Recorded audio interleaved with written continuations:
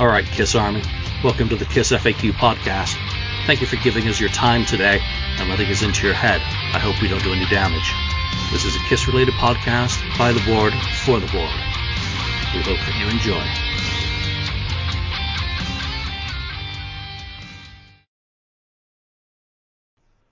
Welcome to episode 288 of the Kiss FAQ podcast. I'm your host, Julian Gill, and today it's just me and Daniel. Daniel, good to see you. Thank you for staying up late. Yeah, no problem. We're on holiday, so it's no problem. We're not on holiday, and it seems like you don't have a lot of holidays over there. No, we still believe in slave labor and no holidays, no fun, no health care. Pretty much.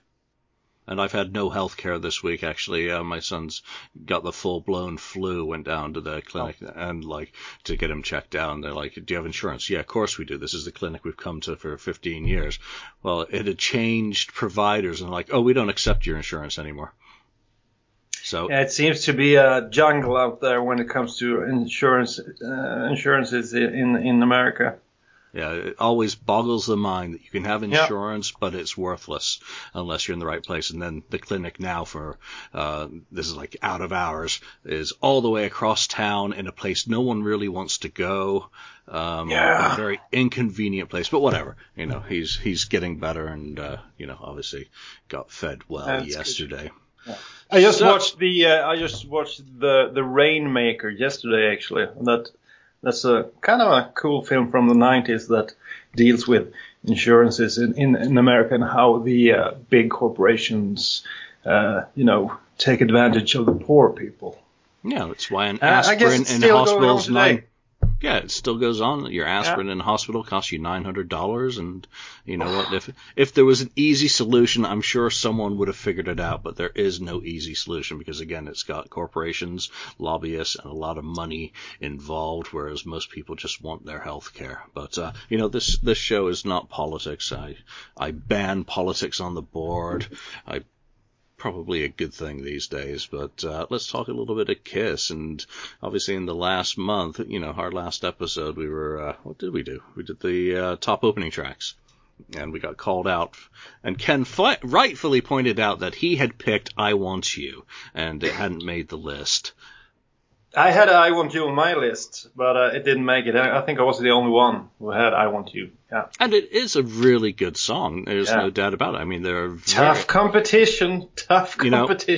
I completely forgot Killers, and I'm a Legend Tonight. I always that's a cool. That's a good one as well. Didn't even make my radar. But again, Kiss has always been very good at selecting opening tracks on their own, other than Fanfare. On the original version of The Elder. But I saw someone suggested we should do the bottom 10 opening tracks, but I can't think of. That'll be even harder because they're aside from Fanfare, I think all of them are good. I think it'd be interesting to actually rank your least favorite, because it's not the worst. It's, these are the ones that are really way down my list. Well, which ones are they?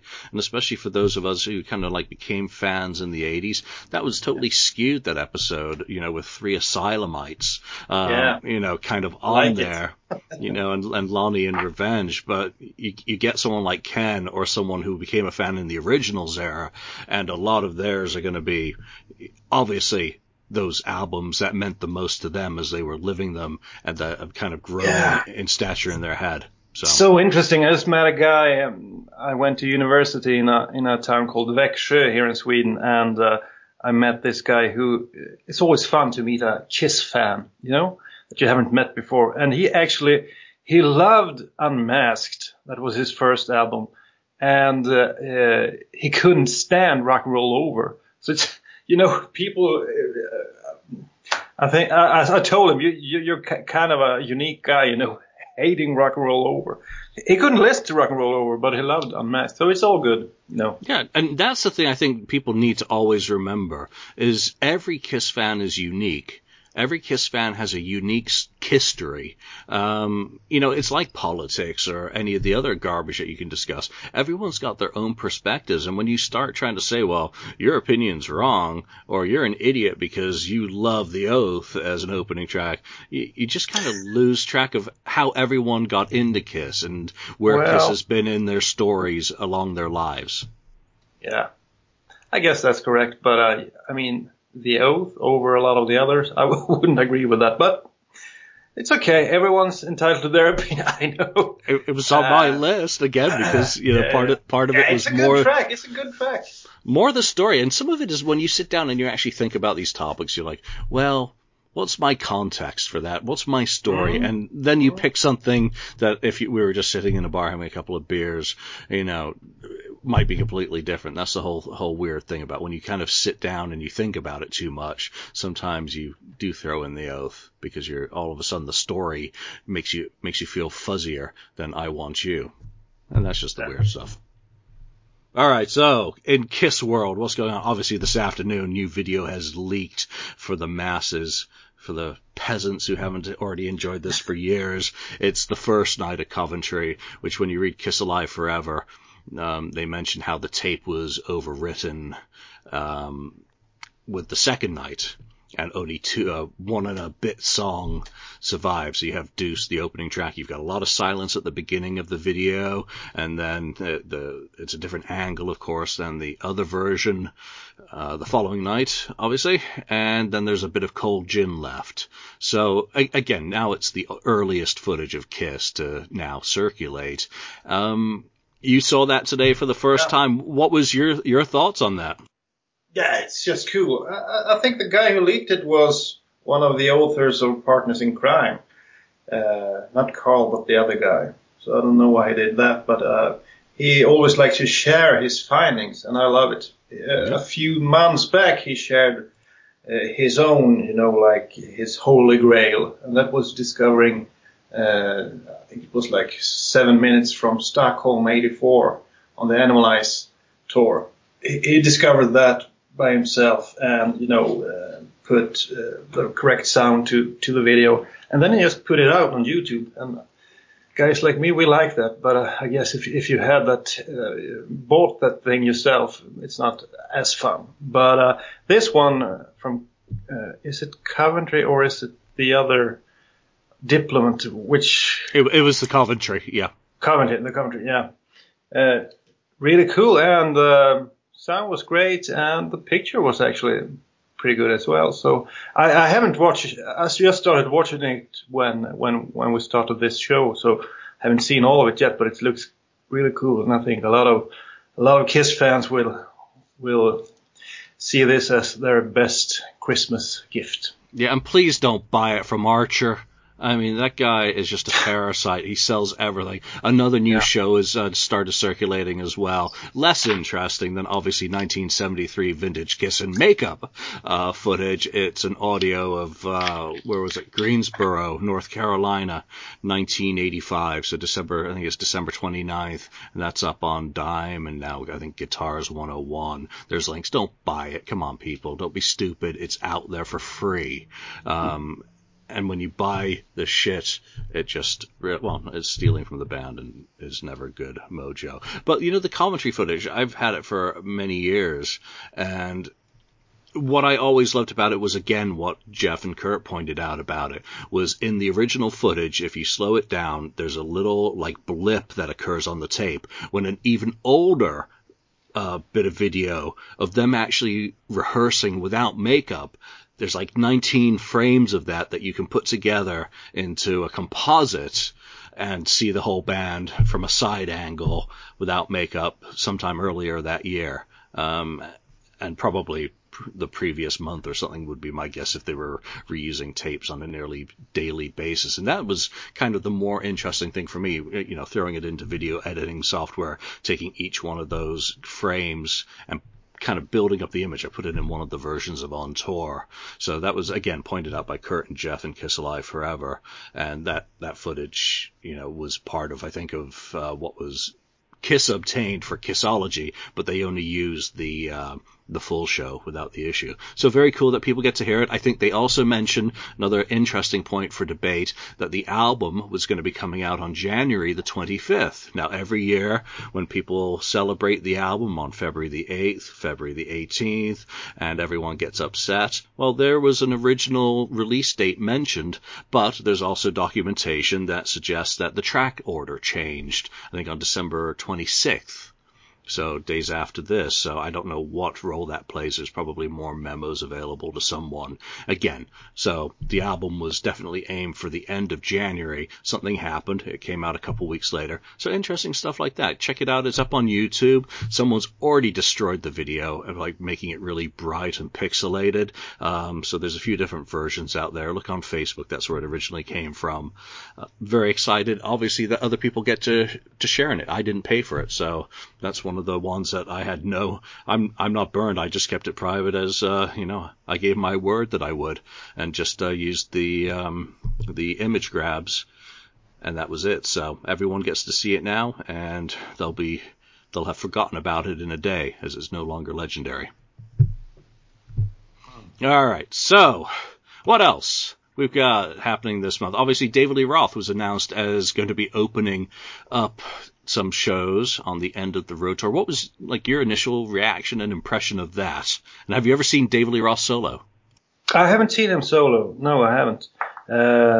I've seen Sammy Hagar solo, but not this guy. Well, I know you appreciated The Painter. I think you gave him it was okay.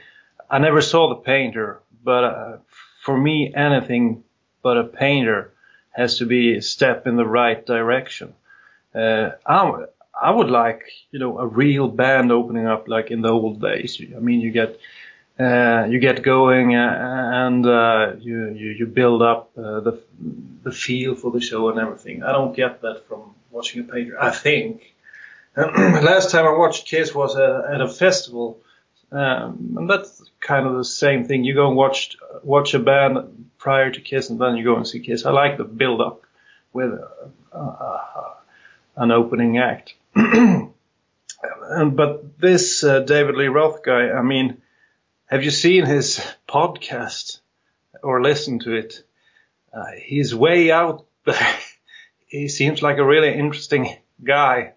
And I've seen a few clips of him rehearsing for the tour, and he's still got the chops when it comes to the physical things. I mean, he can kick straight up in the air and do the jumps and everything, but he can't sing anymore. But really, David Lee Roth was never a good singer, so I think it will be fun.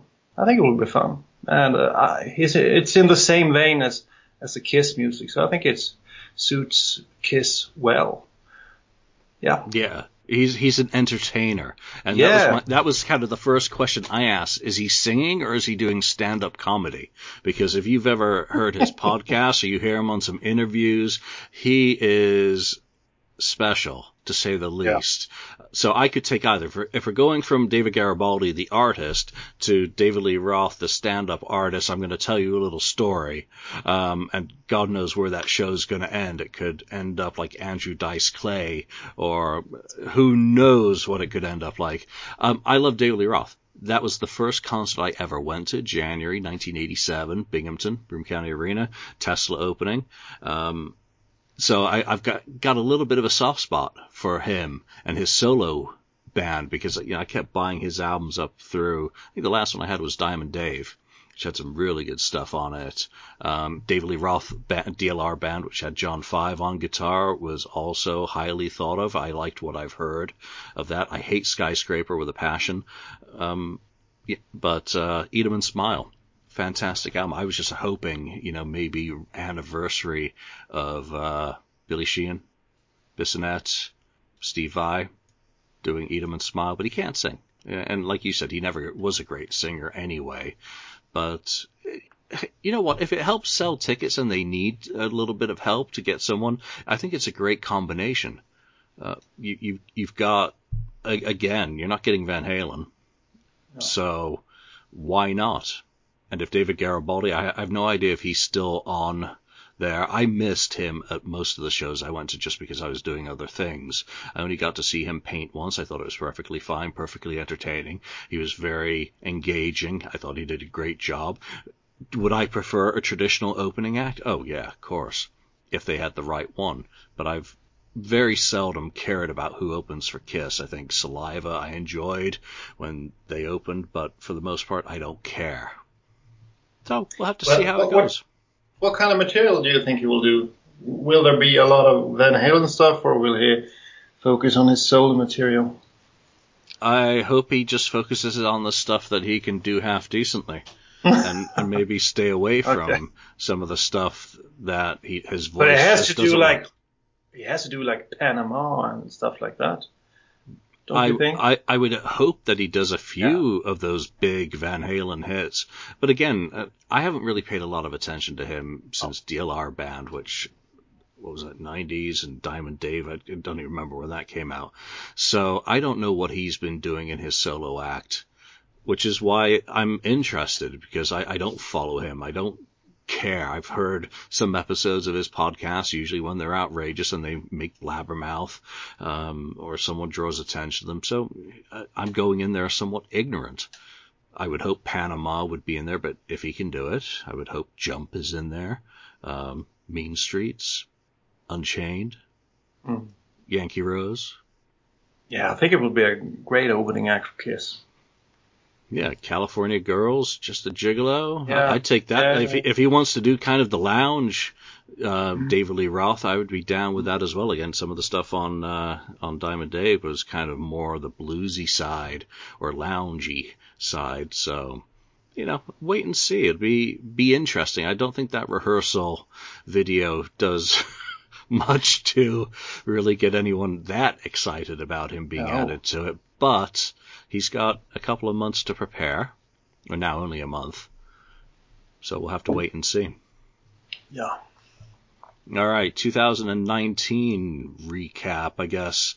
Where do we start with that? I mean, what was, I guess, your high point for the year? What's the one thing Kiss has done, or the things that Kiss have done that have made you happy this year? Well, if we think of Kiss as Kiss and all the former members of Kiss, to me, of course, the Bruce Kulick concert stands out.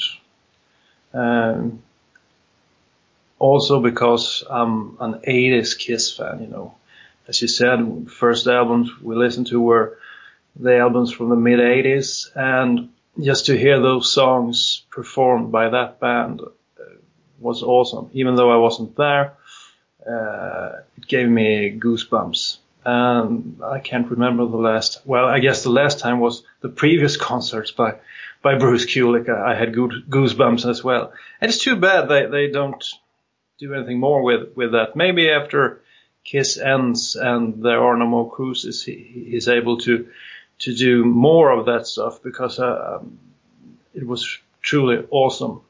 So that was one of the better things that happened this year. And then, of course, attending Kiss concerts. I saw them in Trondheim. It's always a rush. Even though we all know the problems the band has today, still a great show. The crowd was into it, and I liked the set list. And so those two things stands out for me. The live concert I watched, and Bruce Kulick. Yeah. Yeah, I guess similarly, I've thoroughly enjoyed Bruce's, performances that he's done on the cruise, and I'm glad I was there in person for one. But I'm also glad that people film everything these days, because you do get to enjoy the things that you otherwise would only hear about or maybe see little bits and pieces of. So thoroughly enjoyed that. I'm glad, or at least I think he's mentioned that he might like to do something with his band, which, would be very interesting. And I would be very positive about that, because, when we talk about some of the stuff from the past decade, his last solo album, proper, BK3, came out in February 2010. That was his official release date, right at the beginning of this decade that's about to end. So, Bruce, we need some more Bruce solo material, or we need some Bruce material as part of a proper band. Him on every single track. I would just love for him to do more.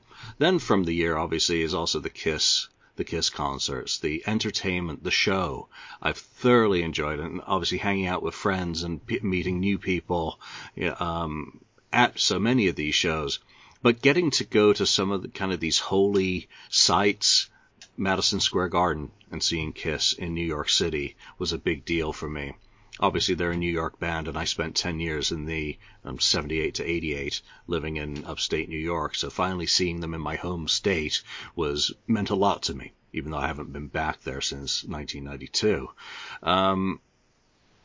Seeing opening night of a tour, again, the first time I did that since Psycho Circus tour. Going up to Vancouver and not knowing what the show was like, not knowing what I had been on the cruise, so I knew what the set was going to be, unfortunately. But getting to witness all the show and the elements in person for the first time before it had been all over YouTube was great. No one could ruin the surprise for me, except for myself, by peeking at Keith LaRue's videos. And then going to the LA Forum, again, massively important venue out here, especially to History, with them recording a live 2 there. So Sacramento, that was where I did the guitar experience with Tommy Thayer, which was absolutely fantastic, thoroughly worth it. And again, a very high point to pick up a white Explorer, which I've always wanted, and to get Tommy's signature model. So the shows themselves, I didn't get bored of this set list. I know we analyze and microanalyze and say, well, they could do this, they could do that.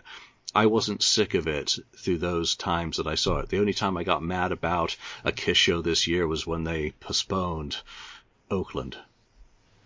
It made me wait until March. So probably just as well. So I've thoroughly enjoyed the show this year. I've enjoyed watching everyone else's shows as they've progressed around the world.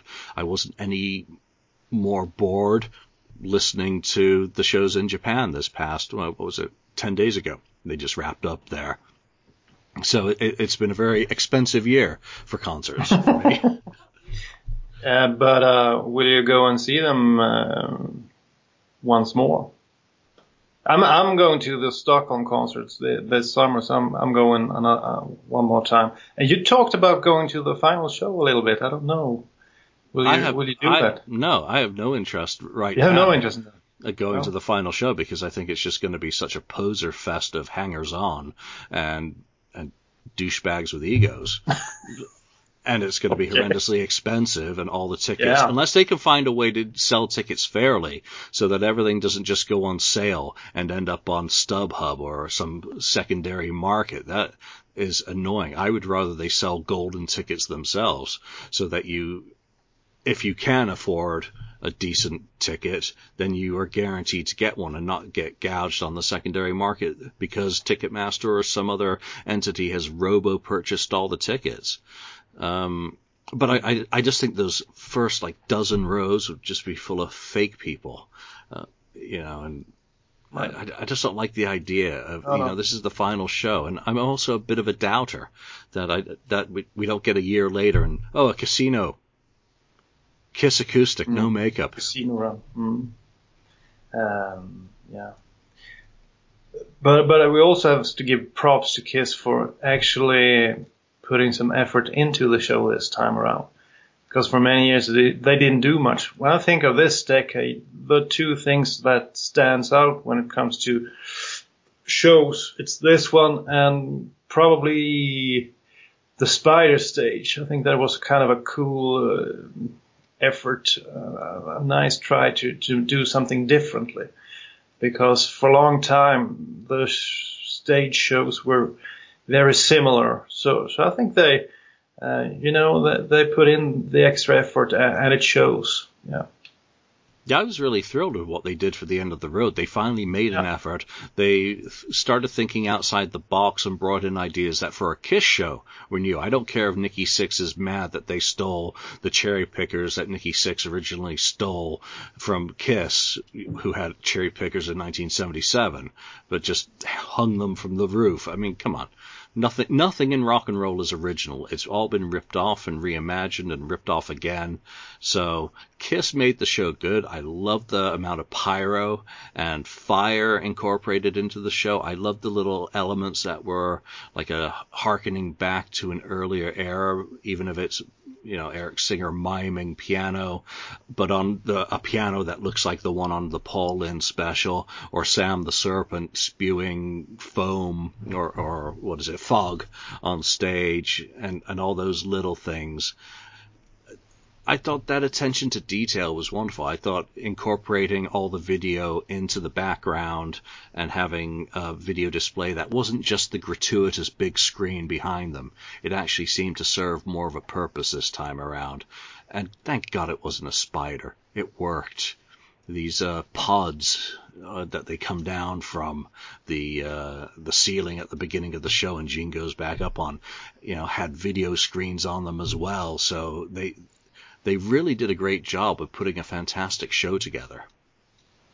Yeah, but I did like the spider thing, even though it malfunctioned quite a bit. But I think it was a cool idea, and it also, kind of paid homage to the early days when they had the spider thing as a backdrop. So I thought that one was cool as well. Other than that, there's not a whole lot that stands out from this decade when it comes to the shows.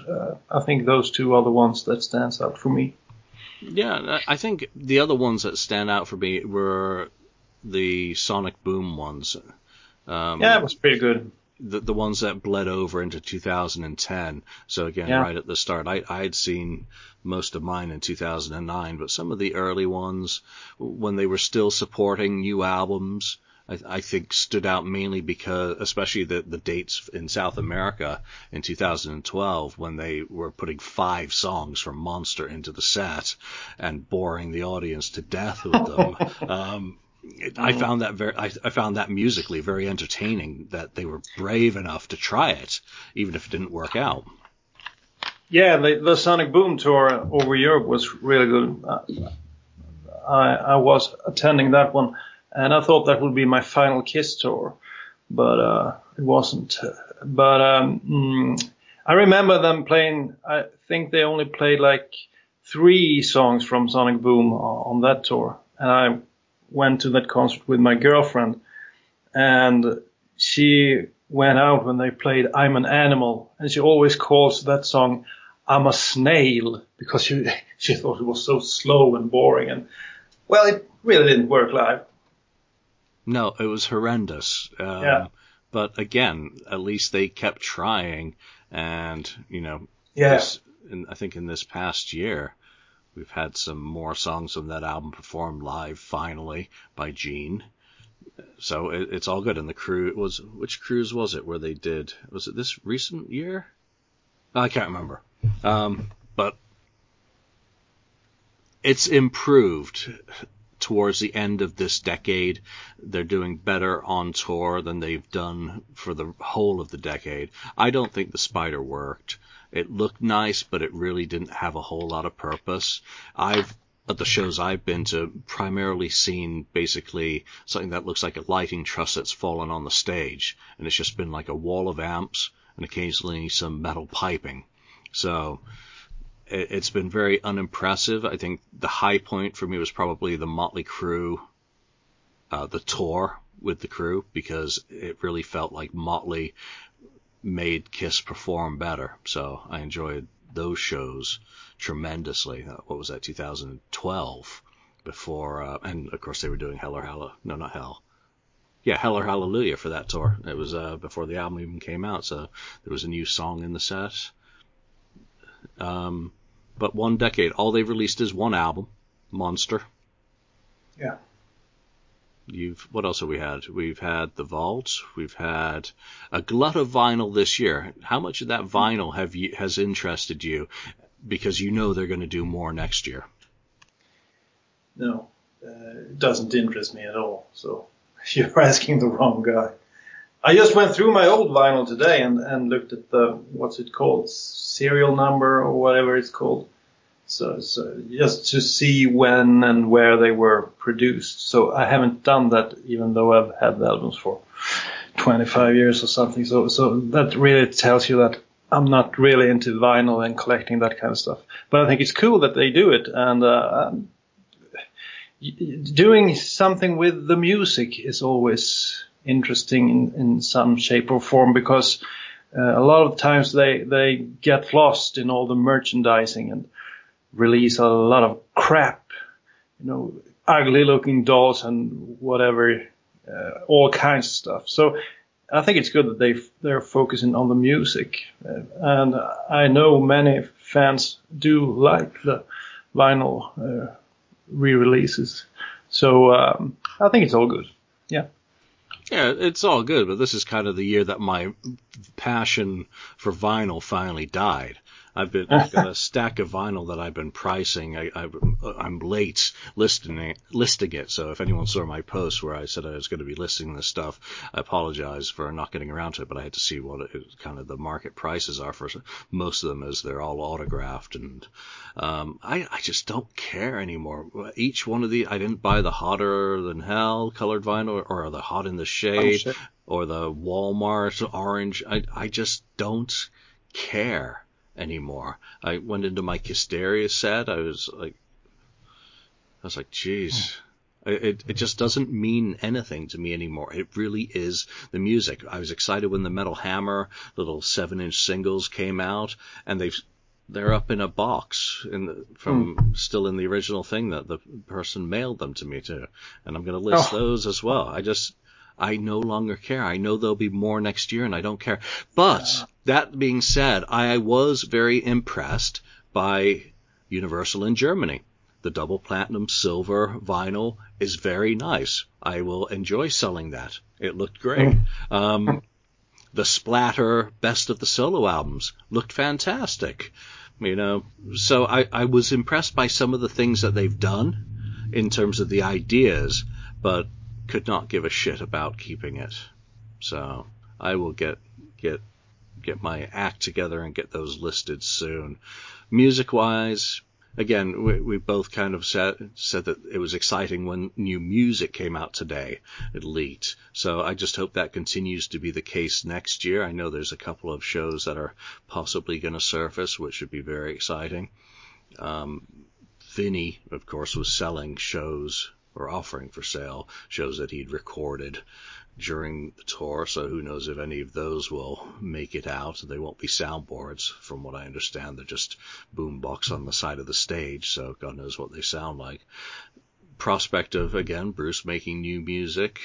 I'll take anything. Ace has Origins 2 coming out, so I'm really looking forward to that. I hope Peter decides that he wants to do something. That would make me very happy next year. And Peter, again, let's talk about the decade. Favorite memory of the whole decade, because for me, Peter Criss, who I just mentioned, is that one memory for the whole decade that wins hands down.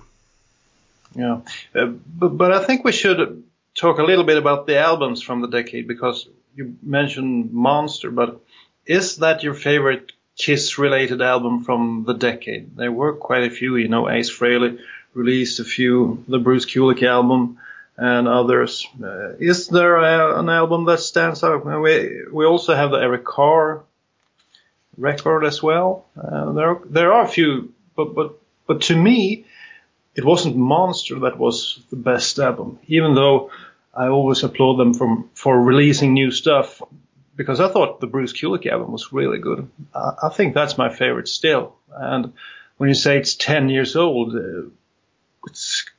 it doesn't feel like 10 years old. I mean, I still listen to it from time to time, and I enjoy quite a few of the tracks. The one done by John Corabi, No Friend of Mine, and I'm an Animal was a great track. And my favorite song is probably Dirty Girl. We did it with the old Knack singer. I think it's just such a good pop song. So I'd say that's my favorite Kiss-related album from this decade. I think the Eric Carr thing was a fun album. I think he deserved to have something out there. And I liked the All Hell's Breaking Loose cover, even though it was pretty similar to the original. It was nice to hear. And of course, his own song, which I always forget the name of. Let's see now. It's the who's this? Eyes of Love. Is it called that? The Eric Carr song. Yeah. Through the Eyes of Love. Yeah, I think that was a great song as well. Yeah. So, Eyes of Love, fantastic. Yeah, Eyes of Love, real cool song. And it's too bad it didn't end up on a Kiss album at some point. But so to me, it's Bruce Kulick and his BK3 album. Yeah, that's really tough because for me, it's all about Kiss, and Kiss's Monster has Long Way Down on it, which really is one of the most impressive songs that I never thought I would hear from a band in the twilight of their career.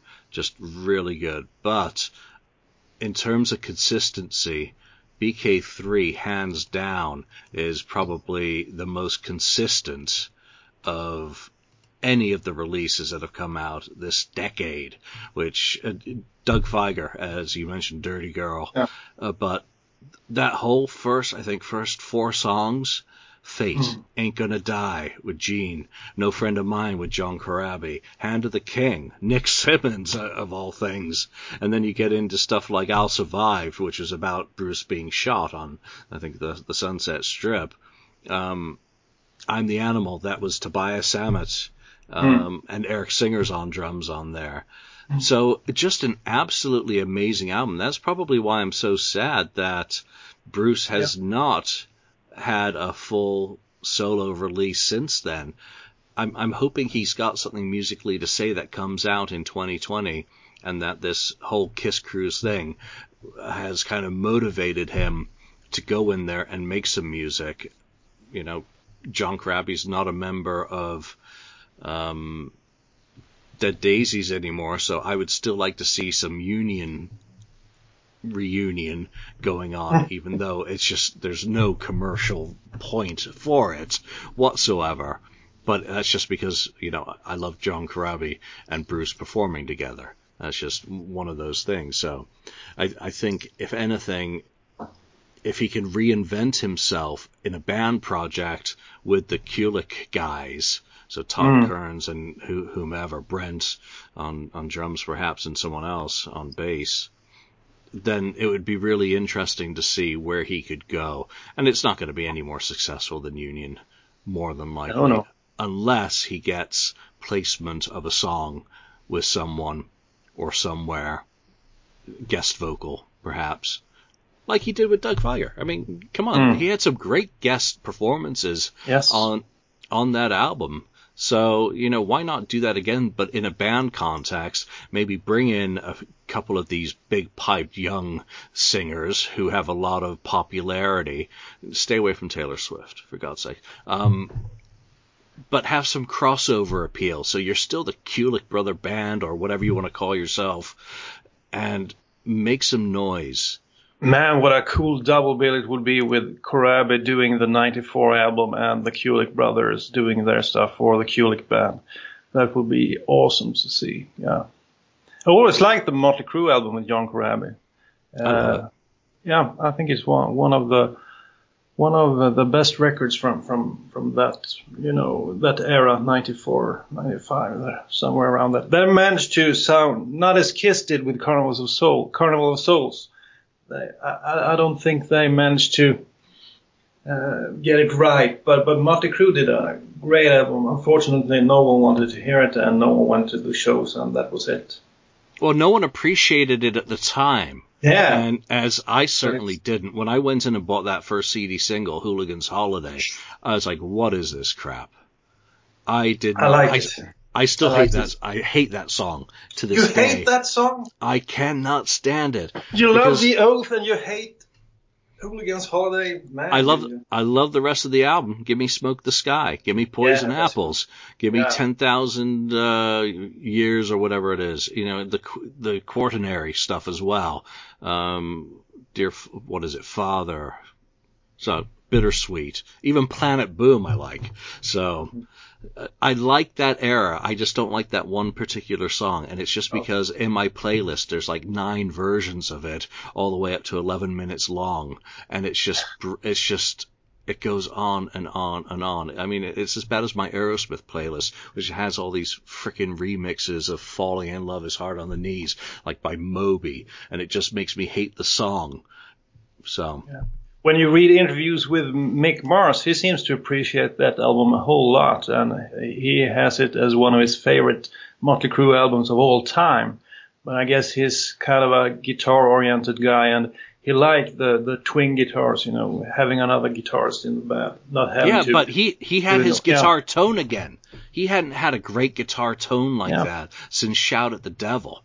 And that was where his guitar, for me anyway, sounded absolutely the best. Once, you know, Theater of Pain, which is like neutered, even if I do like some of the songs. Girls, Girls, Girls was very watered down production-wise. Dr. Feelgood, it was starting to come back, but it was more about the harmonies and the songs than any particular performance. And then you get to 94, and I mean, his sonics, his attack on his playing, and having the benefit of a rhythm player and someone who wrote songs that were guitar-oriented songs with Nicky, you know, just made a complete difference. So yeah, you know, there's a great album, you know, what is it, MC94 live in Nashville, One Live Night, I think. Phil Schaff's play on that? I think so. But, you know, it finally came true, you know, that Corabi went out and did that whole album. So hope he continues to do so. That would still be a great opening act, you know, if David Lee Roth doesn't work out. Yeah. Other albums that kind of stood out, I guess we got to talk about some of the Ace catalog, because he's put out Space Invader, Origins Volume 1, Spaceman. Am I forgetting any? That actually came out. So he's continued to put out a lot of albums. He's toured a lot. I've seen him 6 or 7 times this decade. Actually, way more than that. Probably 10 or 15 times. I saw him 3 on the cruise on its own. Saw Fraley's Comet reunion. Saw, you know, stuff like that. And 4 by Fate. So Ace has done really well. He's surprised me. I think if I got to pick one of his albums, and that also includes Anomaly, I got to go with Space Invader. You know, I think I like that one the best throughout. Spaceman, listened to a few times. It's good. It's not great, not spectacular, but I'm just glad, again, I'm very happy that Ace continues to make music, and long may he do so. What about you? What do you think of Ace's kind of output throughout the last 10 years? It's awesome that he's put out a whole lot of records, but there isn't any record that stands out to me. I like the one, which one is it now? After Anomaly, the next album was... Space Invader. Yeah, that's the same one as you said, yeah. I think that one was the best one, and you had a few songs that was kind of rememberable.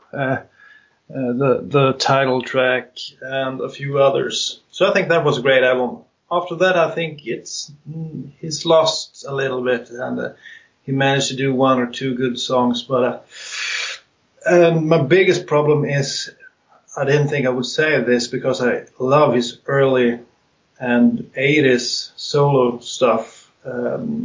Guitar solo stuff, but I don't think he's done a memorable guitar solo for quite a few records. It's like he's lost a little bit of his touch, or maybe I've just been bored by his old tricks, because he's not really doing anything new. He's just reusing his old stuff. But I think he's lost some of the melodic style that he has in his early solos, like the solo from Deuce or Parasite or that kind of stuff. I haven't heard a lot of that, because that was what I was looking forward to, hearing those menacing solos that you could sing afterwards. You know, there were like songs in the song, people say. But I don't think I can sing a single Ace Frehley song solo from probably the last decade. I haven't listened to the albums a whole lot, but it actually struck me that he can't do it anymore. Not the same way, in my opinion. No, most of his solos just seem to be, here's a few of my aceisms. Lazy. It seems a bit lazy, I would say. He's got his little bag of tricks that have always been part, but where they were fresh and new and dynamic, they don't really develop. So he just throws something here, something there, and none of it's all... No, it's not. It's not thought through. It's not like I don't think he puts in enough work into his solos anymore. Because Strutter plays the same note like 14 times in a row, and it sounds fantastic. So it doesn't have to be advanced, but you have to give it some thought and work on it, not just to put something on the record. So I think that's too bad. That could have actually made the records a whole lot better if he put in that effort, but I guess he didn't. And he seems to be the lazy kind of guy, In interviews, he even says it himself that he doesn't like to work a whole lot, and you have to work on the solos, I think. Yeah, and you know what? I'm gonna just congratulate Ace on a decade of sobriety.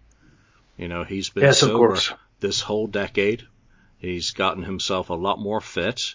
I know people sometimes look at him and say, well, he's looking a bit big. Hey, he's vertical, he's sober, and he's making music and showing up on time. Every show I've seen has started on time, not after midnight. So he may be lazy, but he's still getting the work done. What a turnaround. I thought it would be dead by now. Watching him in the late 80s, some interviews, being drunk and... after all the crashes with the cars and everything, but he turned it around. I don't know what did it. He mentions that his daughter had something to do with it at one point, that she told him, like, you have to stop or something. And I guess that's one of the things that made him, reconsider his lifestyle. Yeah, maybe it was, who was it, Tie Me Down, Faster Pussycat, who was, I think, told that his liver was going to explode or something. Whatever. Ace is to be acknowledged, and that's why I get so upset when, his addictions of the past are mentioned in current interviews, because it really disrespects the effort and the challenge that it is for him to fight that battle day by day. So keep doing it. Going back to Eric Carr, we've had one and another one soon coming. So Unfinished Business, of course, was the album that came out, which had some of it was rough demo quality, some covers, and then, just more of the archive. All of that is good, and I hope that continues to be the case. Rockologist's Rockology edition is coming out on vinyl for those people who still care about vinyl, and it's nice to see a lot of these independent record producers, because my Wax are doing their Space Invader on foil cover and slip sleeve, so there's a lot of things that are going on. E1 did their own special ones as well. So it's great to see all of these people continuing to put out product for fans.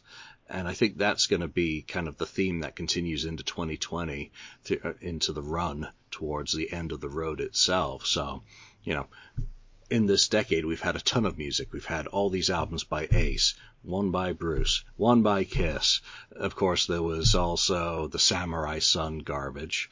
That has not aged well. I listened to that the other day, and I was just shuddering, going, okay, well, you know what? It was an opportunity that came along. It's like as bad as Cinderella doing a hot dog theme in 1984 or something. But, Gene Simmons dumped a whole vault load of material on us, which is now out there for everyone. So there's not been a shortage of music. I don't think we could complain. I think we could certainly complain about the lack of official videos. All that, what's come out? Kiss Rocks Vegas, which took 2 years after the event to come out. Kissology has not continued. That's been something that has been missed. Whether or not they actually have anything left that's worthy of release is a different question, but I know this lineup has recorded stuff. 2004 Monterey, they said they were filming, and I guess that might be the key, they said. I would certainly like to see more video projects coming out. And I don't know, were you on the board today, and did you see the post? Yeah, I saw that. About the documentary. Yeah, that seems really interesting. They had made replicas of the early guitars. You know, that one that Paul Stanley had stolen back in 74, 75, somewhere there. And I don't know what the hell they were going to do with that, but sure is interesting. What do you think they will do? Well, they are working on a biopic. Yeah, but are they going to put that guitar on Paul Stanley and make him try to look like back in, I don't know what they will do. They're going to put it on the actor portraying Paul Stanley so that it correctly portrays Paul circa 1974. Yeah. That was his go-to guitar until they went to Los Angeles. It's in his book. It's in quite a few of the things. The first week of the sessions for Hotter Than Hell, it got stolen from the studio. And Charlie LeBoux was a luthier who made Gene's original bass, that he then, I think it was like wood grained in its earliest carnation. Then he later painted it black and did all sorts of stuff. But Paul's, of course, got stolen. So they had a guy who made a miniature version of it. And Jim Cara, who I believe owns the LeBoux name now and the rights to those guitars from the LeBoux estate, created one and went and presented it to Paul. And Paul thought that someone had finally found his beloved 1973 LeBoux V, and that's how good a job he did. And of course, nearly 50 years without it, you won't remember every detail about it. But I think that's so cool. It's cool. It's awesome. It's so cool, but it's also so typical Kiss. 1 or 2 years all after everyone else are doing stuff, they do it as well. So let's hope it's a good one, and let's hope the trend keep on, that people wants to see these biopics, because there are quite a few out there. So they need to get this finished if they want to have anyone watching it, I think. I just hope it doesn't have the same effect at The Dirt. I think they can learn a lot from how Motley Crue did theirs. But also, I don't want 5 years from now, for them to finally be finished with this biopic. Too late. And all of a sudden say, well, now we're going to do our 50th anniversary tour. Get it done now. And it sounds like they're working on it pretty hard. Yeah. Which would be really interesting. And it's really interesting to see how much Paul and Gene are involved in this one. I guess a lot. And that can make it a pretty, I'm looking forward to seeing how they will portray Ace and Peter. Let's hope they do it respectfully, so they don't take a jab at them once for a final time, And well, we've talked about this biopic thing before, and to me it's always, I've always hoped that Paul and Gene wouldn't be involved, maybe to a lesser extent, but they have kind of a warped view of how they want to portray Kiss, and they're not going for the truth. They're going for, portraying the big, mighty Kiss. And I guess when you read a book like Kiss and Sell, it's been like that forever. I mean, that's probably my favorite Kiss book. When they paint the picture of being huge, being great, being super Kiss, when they really wasn't that bad. And I think that stuck with both these guys. Both Gene and Paul want to portray themselves as this, bigger than life personas, and at times, at least to me, it seems like Paul has some sort of megalomania thing going on with himself. So hopefully it will be kind of truthful and not the Gene and Paul story. We'll see. No chance. I'm not. We'll see. But if they are involved, it can be a pretty dull movie, I think. That's the problem. Yeah, the downside is the victors write history. Yeah. And they, of course, are the principals who stayed in the band and owned the band and controlled the band even from the earliest days. So I just hope that they are gentle with Ace and Peter, and I have no hopes of them actually doing so. They're, because there's just too much, and you can read about it in Peter's book as well. If they take the stuff Peter put in his own damn book, then I think they can at least say, well, you said it yourself, but I just don't see them. They write their own version of history, and they write the other guys out sometimes, it feels. And I don't know what Ace and Peter think about it all. I just wish that they could call them and say, hey, we're doing this. What's the one thing that you really want to have in there? Involve them without giving them any editorial rights or anything, saying we're doing this no matter what. Is there one thing that you think we have to have in there that represents you? Won't happen. I just wish they focus on the rise to fame and maybe end it somewhere around 77 or 78, somewhere around there. That would be a real cool picture. I like to see them focus on the struggle, the disrespect, the challenges, because it wasn't easy. I'd love for them to write about the scene.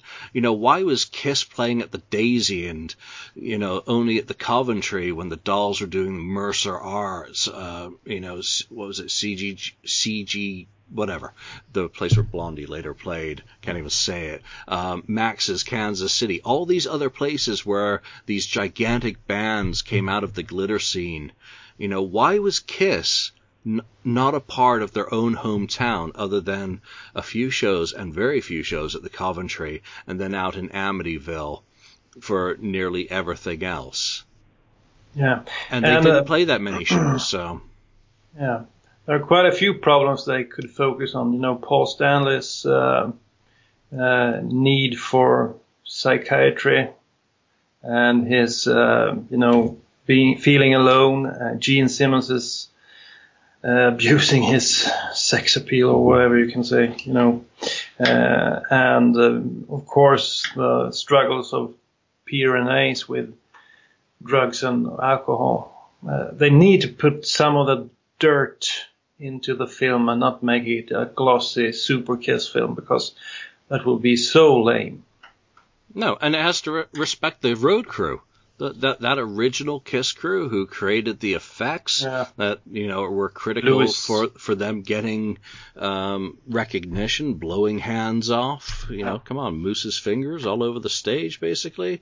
Peter Criss's exploding drumsticks, setting Jim Dandy's curtain on fire.